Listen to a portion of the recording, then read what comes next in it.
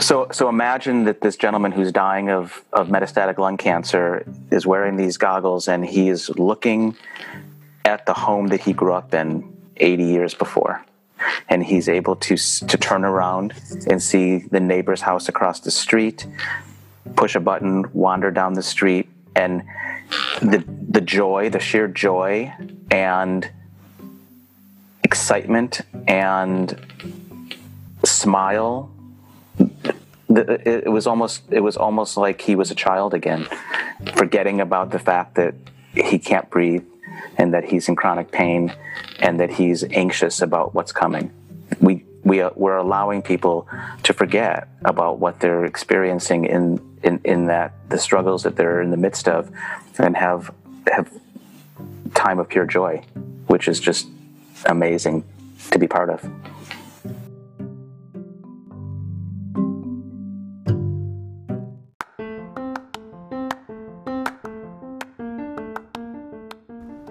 This is Dr. Bob Oostlander in California. His practice is specialized in end-of-life care, but in a very different way than what we're used to. When I first approached him, I was very curious about a research project he was working on in virtual reality, and it turned out that it's actually a very small portion of all the great things he's involved in. But that was the starting point for our conversation. I had been working for the past year with virtual reality, but in the context of surgery, and I was very curious to see what does that look like when applied to end-of-life care. So we start there.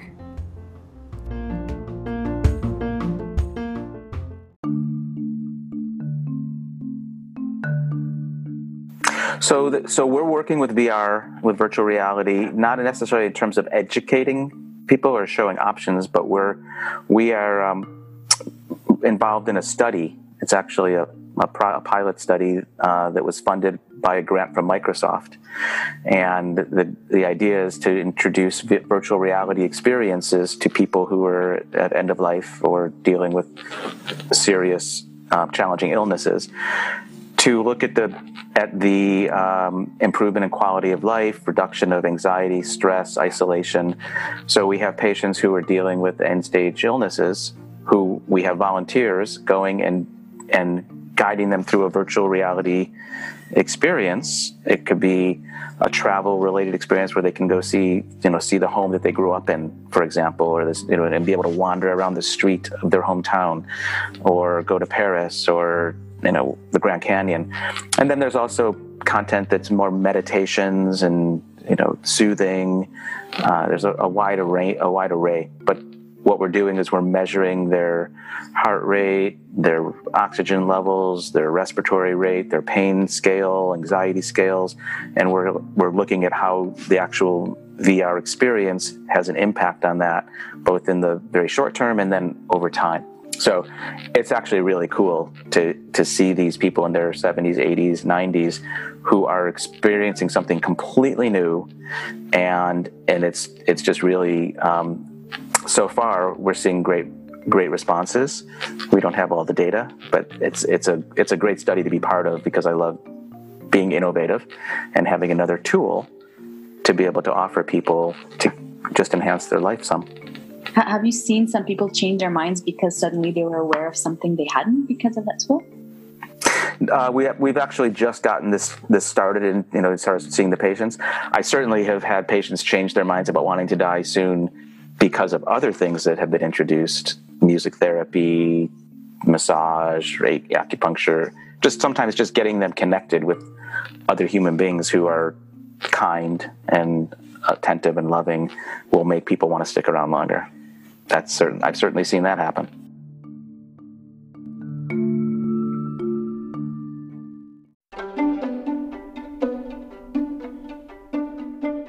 Is this ability to live in a moment of pure joy related to making decisions, or it's just the ability to take a break and not be in that pressure? Well, I think the decisions, it influences their decisions if they can have enough moments of joy that allow them to believe that the quality of their life is still adequate to deal with the struggles that are inherent in their illness.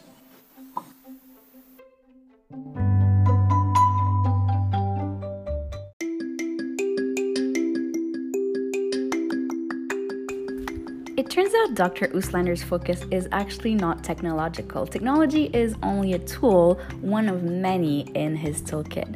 And this is when it gets really interesting. A lot of people, when they're talking about these new technologies, they think primarily about the technology, and sometimes they forget a little bit about the human. And that's definitely something that Dr. Uslander is not doing. A lot of our discussion actually focused on the human being and on the experience of end-of-life care. Why is it that sometimes it goes really well? Why is it that sometimes it doesn't? And what are the kind of things that we could be doing within this existing system?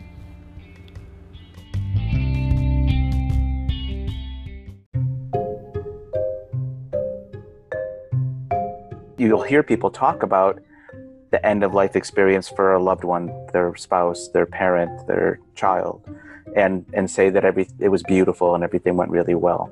And so you'd think that, wow, we've got it figured out. We've got everything that we need. But then you'll turn around and the person on the other side of you will share their experience, which was exactly the opposite. They felt like nobody cared, nobody was there for them, and they struggled all the way through. So how does that happen? Well, it happens because there's relatively little oversight and regulation. It happens because there's such a turnover of staff, because it's so difficult to work in the system and certainly in the hospice world, that you can find a nurse. Your nurse who comes out to take care of you could be a fresh grad who's really enthusiastic but has no experience, or it can be a person who's towards the end of their career and they're just trying to get through their day and they just, they're overwhelmed and burnt out. Or it could be somebody who's just like an angel, and there's no guarantee. I mean, there's no way to know who's going to show up for you. So that's one of the problems. I think there's part. Let's talk about a specific patient. I'm not going to talk about a specific patient of mine, but sort of a hypothetical patient who's got, let's say they've got cancer, lung cancer. They go through, they go to the oncologist, and the oncologist and the radiation oncologist, everyone's giving them advice and how to best manage that. And for the most part, people are being guided and pushed towards doing treatment, because that's what the system is designed to do. At a certain point, the patients are struggling. They're dealing with the side effects of the treatment. Sometimes they're hospitalized in between because of the complications, and partly because they have advanced cancer, and partly because they're getting poisoned, with medications. And then they're kind of in and out. And at a certain point, they feel like they don't want to continue down that path. Sometimes they get referred to palliative care, where they can maybe talk to doctors who are able to kind of dive in and help understand what it is that they truly want, what's really important to them, and explain the whole sort of spectrum of options available. But that doesn't happen in many cases. There isn't enough palliative care providers and programs. That's also fairly hit or miss. And the ones that exist are often very inundated, and getting appointments can be very difficult. So at a certain point, those patients may decide that I just don't want to continue going down that path. I don't have any guarantees that it's going to actually prolong my life or make it better, give me more quality, and they're struggling. And the only option at that point for the doctors know of is to refer them to hospice. And what happens when people hear that word? Immediately they're in this state of kind of closing off. They feel like it's a death sentence. They have and not universally, but for the most part. Is that your experience when people hear hospice? They think, oh, I'm just going to get like hooked up to an IV of morphine and die. That's it. Right. So that's not necessarily the truth about hospice, but it is limited. Right? There are limitations, significant limitations, and not everybody wants to deal with those limitations. Not everybody wants to give up sort of therapies, physical therapy, nutrition therapy, not everybody wants to have to give up their doctor. And most of the time when somebody gets admitted to hospice, that doctor is no longer caring for them. And they get assigned to some doctor who may never see them or talk with them. And there's constraints that people may not be comfortable with, and it may not be appropriate for them, but there's really relatively little else for them. So they struggle. And they get into this sort of no man's land where either they go on hospice and they sort of give up most of their rights and connections and develop new connections, but with people that are unknown to them, working within a system that is constrained and limited by Medicare and by insurance, or they have relatively little support. And they flounder and they struggle through the last weeks or months of a difficult life. So is this dichotomy mainly happening because of money, basically, because of the way the funding structure functions? You have to pick one or the other? So the dichotomy happens because there isn't anything in between. There's nothing. There's no mechanism or system that's in place to support the people that are in the middle. This palliative care concept, which is a great concept theoretically, is designed to be that sort of that middle ground, that bridge. But there isn't a compensation model that works for it yet, and people are still struggling. So the insurance companies that offer palliative care, well, there's still insurance companies that are designed to make a profit, and so all their decisions really seem to be motivated by what's best for their bottom line. Not to say that there aren't caring people working in those companies, and I know some of those people, but they're also responsible to investors and shareholders and so this gap is needing to be filled. And I think the other big piece, the thing that I've discovered in my practice and through my career, is that there is no mechanism to take care of the families. And that's a huge gap and something that we're trying to really address. Families are doing their best to support their loved ones who are dealing with these complex issues. They have questions, they have fears, they have things that come up at different times of the day or night, and there's no real mechanism for them to be heard and to be supported and to be guided. So they make decisions based on fear and based on on limited information, and that has a significantly negative impact. I think that the system, if the system could figure out a way to just really support families who are struggling to care for their loved ones, it would save an enormous amount of money and inappropriate hospitalizations, inappropriate ER visits, and a lot of angst. Right. And you do make an interesting point, because from an economic standpoint, I did read some studies that came up, and you can actually save money if you understand earlier on, the options and what people would choose.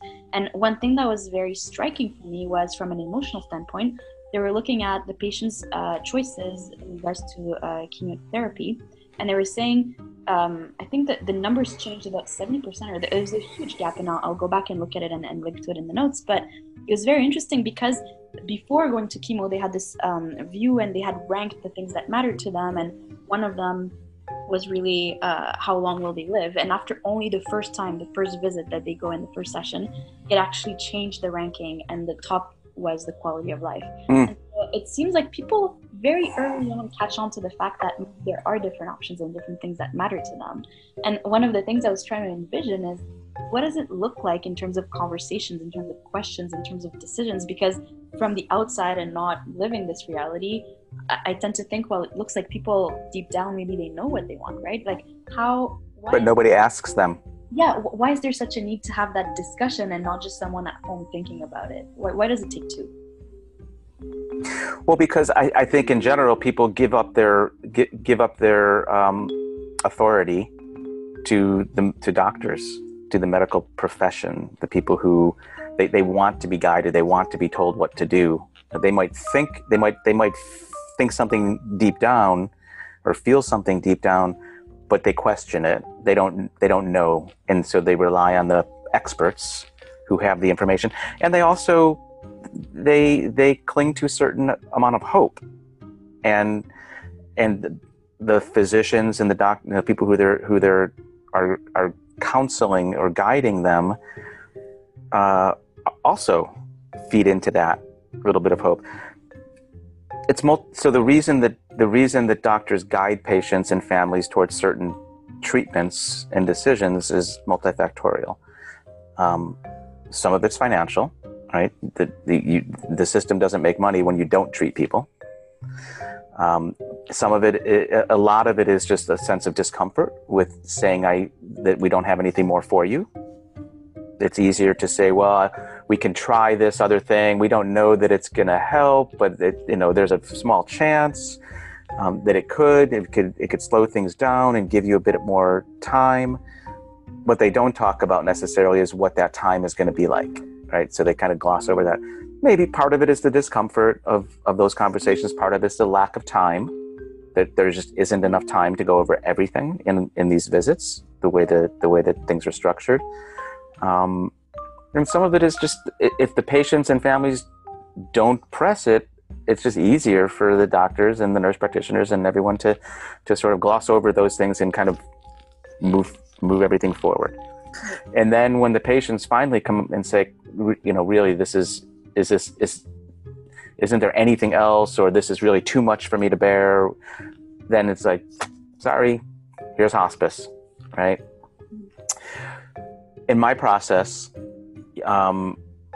because in my practice, I don't work within the system. I don't work with insurance, so I don't have 15-minute visits or 30-minute visits. My visits are typically as long as they need to be, an hour, 2 hours, to address the concerns and issues with the family and the entire kind of team of caregivers and loved ones. And the first thing we get to is like, what's the reality of the situation? What's the truth? And not just the truth about what your illness is and what the kind of the details, but who's a part of your experience, who's there to support you, what are your resources? Do you have financial resources to get a care in the home, or just all the pieces? And then I really, actually, before I even do that, I end up spending a lot of time just getting to know this person as an individual, who they are, where they're from, the first part of the conversation is usually, where are you from? Like, where'd you grow up? Where'd you go to high school? What was your career? Who's your, who are your people? All of that. A lot of times we find commonalities too. We find common ground, which is really nice, because that establishes a certain amount of trust and a connection. And then we're both, I'm able to understand them and who they are, and we identify what's most important to them. And I think that often is missed in healthcare in general. What's truly the most important thing, and what are your goals, and then from there, then you can kind of help to identify the appropriate steps going forward. But the things that don't happen, largely because of the lack of time, the amount of sort of frustration and struggle that the healthcare providers are going through, is they don't make these deep personal connections. They don't find out what's really important to people, so they have a hard time making the best decisions going forward. But when you say things that are important, is it things like, I want to see the graduation of my son? Things like that. Like going to travel? Well, so those tend to be like the goals. Mm-hmm. The things. So what's important is, like, is it time with your family? Is it being able to watch the news every day? Is it being able to eat chocolate ice cream? Is it being able to be independent enough so that you don't have somebody having to do personal care? I mean, there are people, everyone has a different threshold of what's acceptable to them. So by what's important, I mean, what makes life meaningful for you and worth living, and what is the threshold? And when you really talk about that, you understand different people have different thresholds. And within an illness, during the course of an illness, your threshold may change. So you need to continue to check in and reevaluate what's important. And then we create these goals, long-term goals, short-term goals, and then help kind of put a plan in place to achieve those. You actually tapped into one of the greatest questions I have, which is this idea of variability. I think there's a notion that one person is different from another, but even when I look at an individual, right, and I think you see this a lot in children, but I expect to see it also in grown-ups, quote unquote. You may think you want something now, and next week it's a different experience of life. And I wonder, how do you design a plan for that? And when do you know that this is really what they want versus this is how they feel now and it may be temporary? You need to keep checking in with them, right? As long as you're able to, and as long as they're able to communicate. Of course, everything becomes different when people lose the ability to communicate, either temporarily or permanently. We spend a lot of time going over people's advanced healthcare directives, and I have people coming into the office just to talk about what they want or don't want, and making sure that their healthcare agents are very aware and that they've had the right conversations, and that all their documents are done properly to protect them. If they're able to communicate, those things are unnecessary. They don't come into play. We just ask them, what do you want? What don't you want? You said previously, you would never want to be intubated if you couldn't breathe. Is that how you still feel? If they're not able to communicate with you, then you have to rely on what they've shared in their documentation, the conversations they've had with their loved ones, or the healthcare agent. And sometimes they haven't done that adequately, and it falls on their healthcare agent to try to determine what that person would say if they were directing the show right now. So those conversations are really, really important, and it requires time and commitment to have those conversations so that you know that you're truly honoring the wishes of that individual. Yeah, and it doesn't happen a lot of the time. Yeah, and it's beautiful what you mentioned, because you did say like the first session you were actually spending time with people, and I think that's one thing. If you're not spending time, then it's very hard to limit. It's impossible. I love the approach you have, because when you're looking at models like Agile and so on, where you have a lot of reiterations, it almost feels like a mini experiment, because at the end of the day, each person is their first encounter with that experience, right? So because I haven't been dead before, how do I know what I want? And I think it's reassuring to think that you may do cycles of little changes, little attempts, and then if you change your mind, you can always adjust the course, and by keeping those modifications, you can build the kind of path you want. One thing I also saw, which I think you've probably seen also, it was like the traditional model versus the new ways of looking at palliative care, and you see these curves. We'll also put a link to that, but it's very interesting because they intersect, right? It used to be you're in the hospital, you're either treated with healthcare, right? Or it's hospice and only palliative care. And now they have these overlapping things where you start the discussion earlier on, even though you're really going into treatment. And as time progresses and those lines cross, you end up with more palliative care and gradually toning down Ideally. Yeah, and I was trying to figure out, because also from the patient's perspective, I was hearing a lot of things like it's a roller coaster. I've heard this expression a lot, an emotional roller coaster, where one day I'm good, the next day I'm not, and then I'm in despair, and then I'm in hope. And it seems very difficult to grasp what is the mindset of people, and are they able to shift between this hope and belief that things will be okay, and then at the same time hold that space inside them that says, you know what, if it's not okay, here's a plan B. Is it easy for them to shuffle between these emotions and these realities? For some people, I think that's highly variable. For some people who, that's just the way they are. They're pragmatic. They've lived their life that way. They just kind of take things as they come. For other people, they don't have the same kind of inner resiliency and experience to draw upon, and they struggle emotionally, and it can be like whiplash. Part of it also depends on the family and the loved ones, the people, the friends, how they're handling things, and kind of goes back to my previous comments. If people don't have resources and support, then there's no way to get accurate information. Their emotions are high, their fear is up, and everything is more likely to feel like just this big, overwhelming crisis.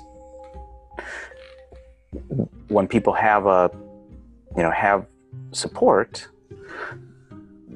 it usually doesn't get to the crisis point because we've had the conversations about different things that could happen, how they should be handled, addressed. We've been proactive about having the things in place to manage situations. It's when people are unprepared, either emotionally because the conversations haven't happened, or physically because they don't have the right medications or other resources available. That's when things get out of control. And so our system is often very reactionary as opposed to preparing.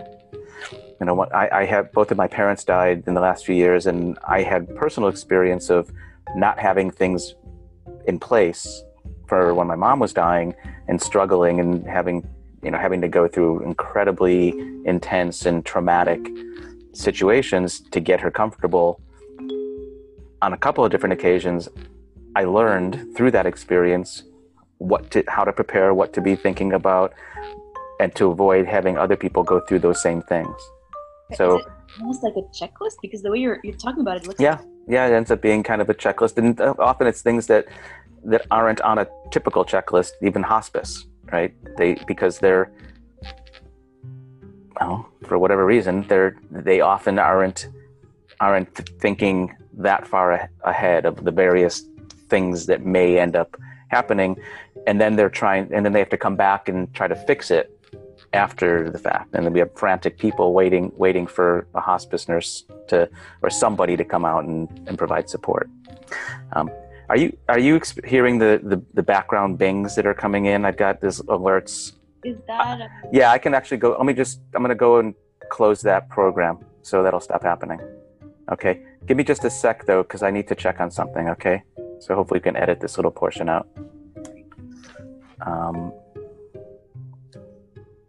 There you go. Someone's trying to get my attention, so hold on just a sec.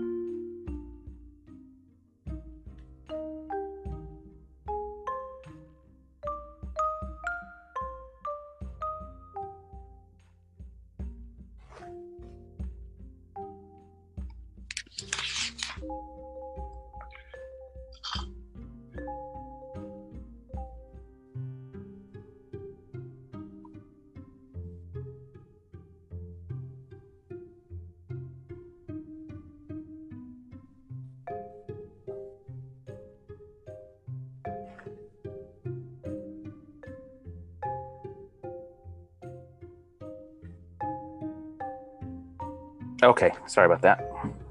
I am back. All right, so I have, I think, 3 last big questions here, and then feel free if you want to add anything else. The first one I'm really interested in knowing is, so back in that flow.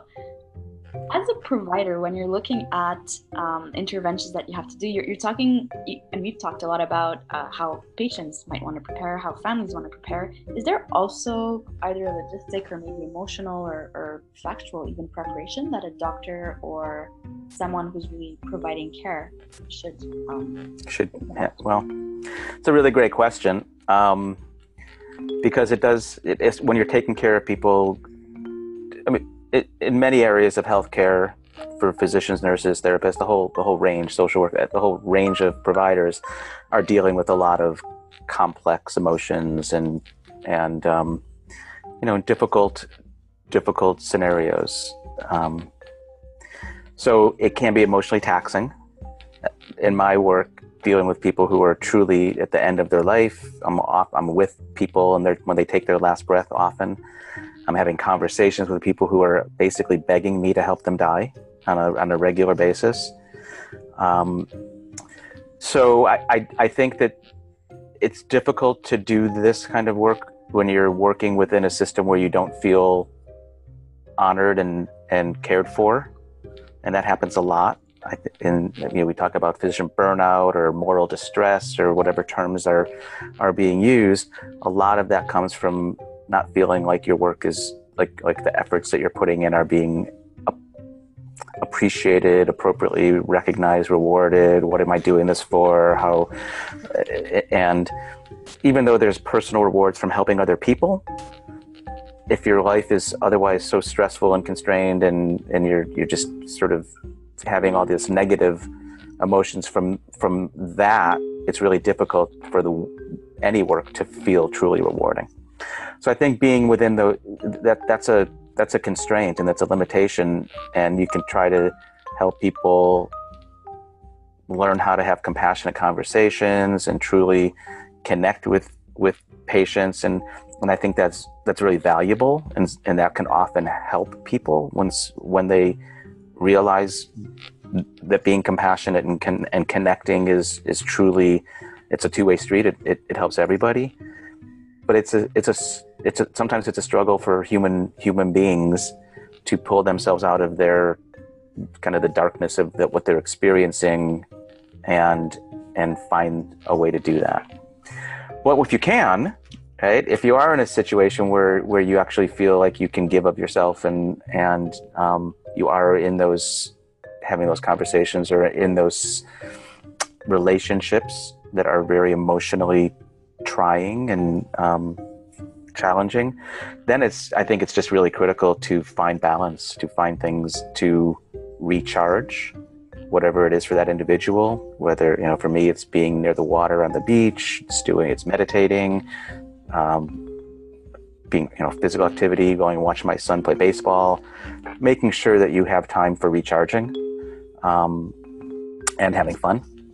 I think it's really important to just create balance, and then find ways to share what you're going through, to not keep it all in, to find relationships, whether they're other individuals or groups or whatever means, to be able to share what you're experiencing, both the positives and the negatives of all of it. So those are my thoughts about how to stay, relatively healthy and effective in this world as a provider for people at end of life. Makes a lot of sense. Also, when you look back, and I'm curious, this is a little bit of a tangent, but also in the same direction there. When you look back, when you first started this, was it always this self-evident? Did you always know, what to do, or is there learning involved? What does the progression look like? What, in terms of awareness, in terms of understanding things, like what is it that maybe you understand today that 20, 30 years ago, that was something not really on your radar? Well, I think probably the most significant thing for me is that allows me to do what I do now is that I have no fear of death. I have no personal fear of what happens when I'm no longer alive in this existence, in this form, and that's been a spiritual sort of journey and evolution. Sometimes I have to be very cognizant that other people may not share that same comfort level. So I can't assume that just because I don't fear death, that a patient who's looking ahead isn't, or the families aren't. So I have to be very, cognizant of that and sensitive. What else? I mean, my 30 years ago, when I was sort of just getting into my career as a physician, I was an emergency physician. I trained as an ER doctor, and I went and started working as an ER doctor, and obviously kind of on the almost other end of the spectrum, we tried to save everybody. And now, of course, I'm trying to meet people where they are and help people have a better life if that's what they're looking for, and have a better death if that's where they're at. And so my journey has been influenced by a number of specific instances and a couple of kind of epiphanies that have shifted my perspective and made me aware of kind of what my purpose is and what my calling is. So those are some of the things that, and also just getting older, being, in my late 50s and having a certain amount of life experience and wisdom. My own parents' deaths have given me an incredible amount of insight into what the experience is for somebody who's losing a loved one. And just also, I've sort of developed an appreciation for humanity that and I know there's a tendency for people to become kind of disgusted with humanity and where we're going, and there's a lot of that out there. I feel very much connected and basically have this sense of like unconditional love for human beings, and my goal is to help reduce their suffering. That's very touching. I love how you mentioned life experience, because this is something I also brought up recently. There's so many young people that get into the field, and especially when I look at things like end of life, but also gerontology. And I kept wondering, what do you know at 20 when you first come in, what it's like to be 60, 90, 100, right? So I think definitely life experience. And if you don't have the benefit of life experience as a 20-year-old or a 25-year-old, then what you need to do is you need to spend time with people who do. One of the things that made the biggest impact on me was just as a young ER doctor, just stopping and spending time sitting next to my patients who were in their 70s, 80s, 90s, telling me about their lives, their experiences, their experiences in the war, and their romances and their struggles. So I think getting young people to have the opportunity to be around older folks in a way that they're actually having just a true connection, not with any other outcome other than just presence and connecting. I think that's really valuable for both sides.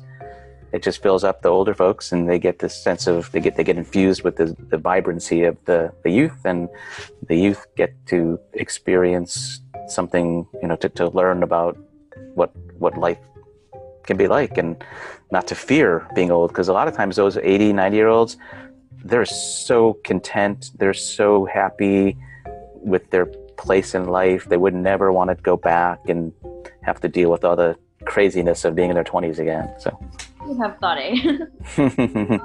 Yeah, beautiful. And I think you raise also this point. I think it takes not just maturity, but the attitude, right? To have the humility. And I think that's beautiful when you meet it in life, because there's, especially with the young ones, we sometimes think we know everything, and really that's a proof of maturity right there. Mm-hmm. I'm actually going to shift gears towards a question I've also been very curious. What about this idea of innovation? Is there any innovation happening in this space? Innovation? Well, so in general, the whole the development of palliative care and ways of being able to fulfill the palliative care relationship better. I know there's some innovation there. Being able to leverage care through technology with video conferencing has been really kind of cool, and I think it's been effective. I've used it. I know other docs who have been able to do that somewhat effectively.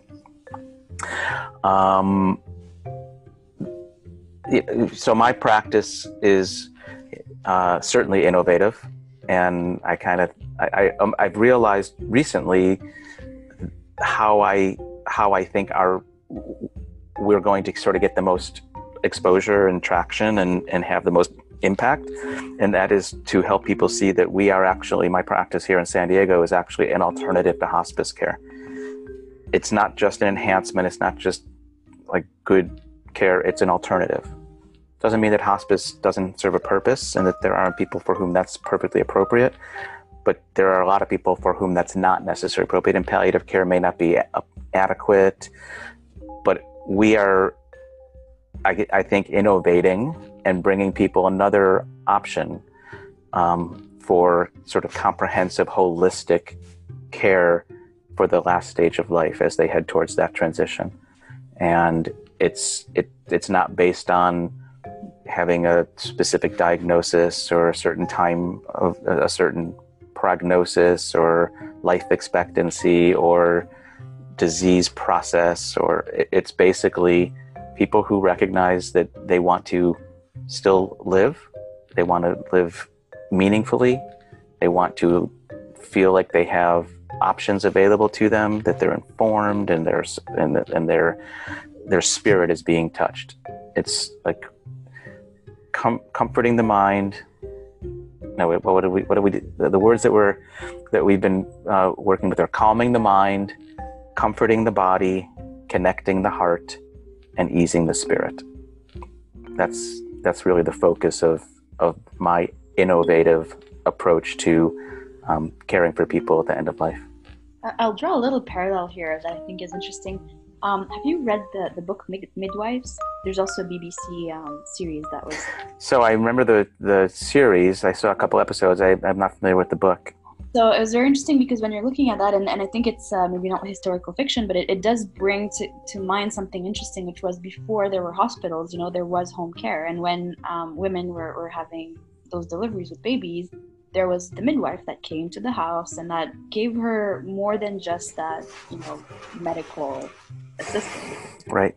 And I think it's very funny because as I look at what's going on, we're working on maternity projects as well, and I'm looking at end of care life, and those parallels come to mind because it seems like to some degree we're innovating by going back to a standard maybe that once upon a time was about being surrounded by friends, by right. who helping you and who emotionally support you, even though you're also doing the medical part. Right. And it's astute. I mean, that's what we've recognized as well.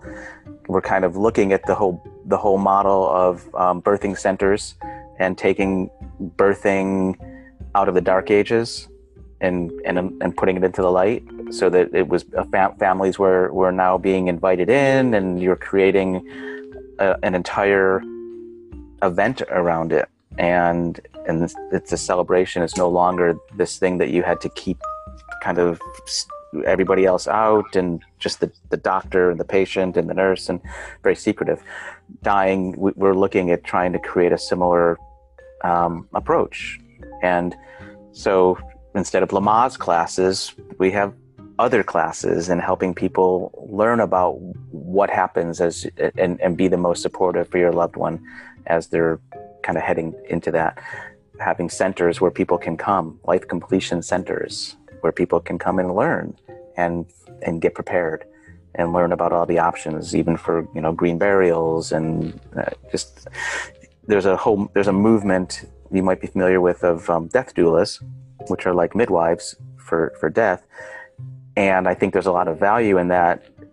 I think they need to be integrated, and so that they're also being accepted by the medical world and being utilized and brought in to provide support for, and not trying to be doing it kind of isolated and as a separate whole industry, but integrating that. And so we've met with a number of death doulas, and so you're right on as far as innovating for the end of life period.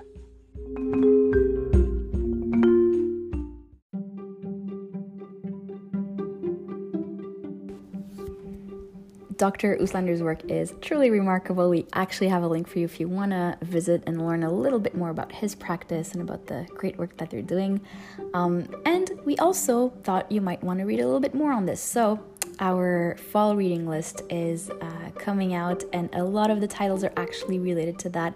We'll also have another guest further on in this season, which are going to discuss the Attilio on this book, Being Immortal.